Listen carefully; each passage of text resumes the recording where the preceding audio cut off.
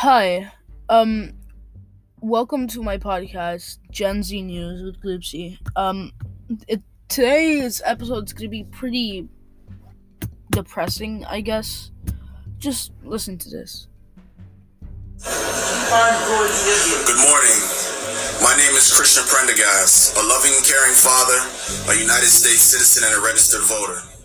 I'm calling all media outlets and all lovers of God, all concerned parents, and people who have a heart and a mercy for children. My son is a severely abused 5-year-old. He's been being abused by his mother ever since he was born. On October the 5th, 2020, Judge Eugene Benton of Newton County, a racist white supremacist, has issued my son to go back into the hands of his abusive mother, who is also out on bond $30,000 at a Rockdale County jail due to COVID-19. I need all media, I need all press on this story. They are looking to arrest me and they're looking to incarcerate me due to the fact that I'm a black man with dreads and I'm trying to protect my son. Please. If you couldn't hear correctly, or if you're not aware of this situation, this man, Questioner Politic, I'm requesting. Okay.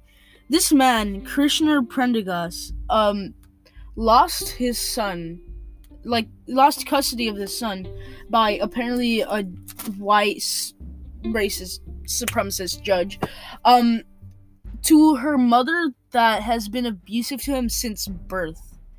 Well, if you have common sense, you could see what the issue is there. This is not okay. This is not okay.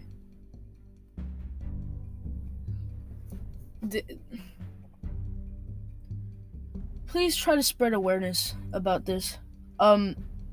He has a TikTok it's called @EndChildAbuseNow.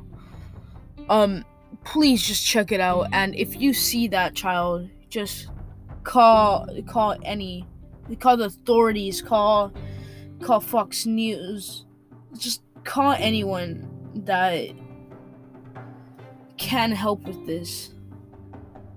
Alright. That's the end of this episode. Have a good day.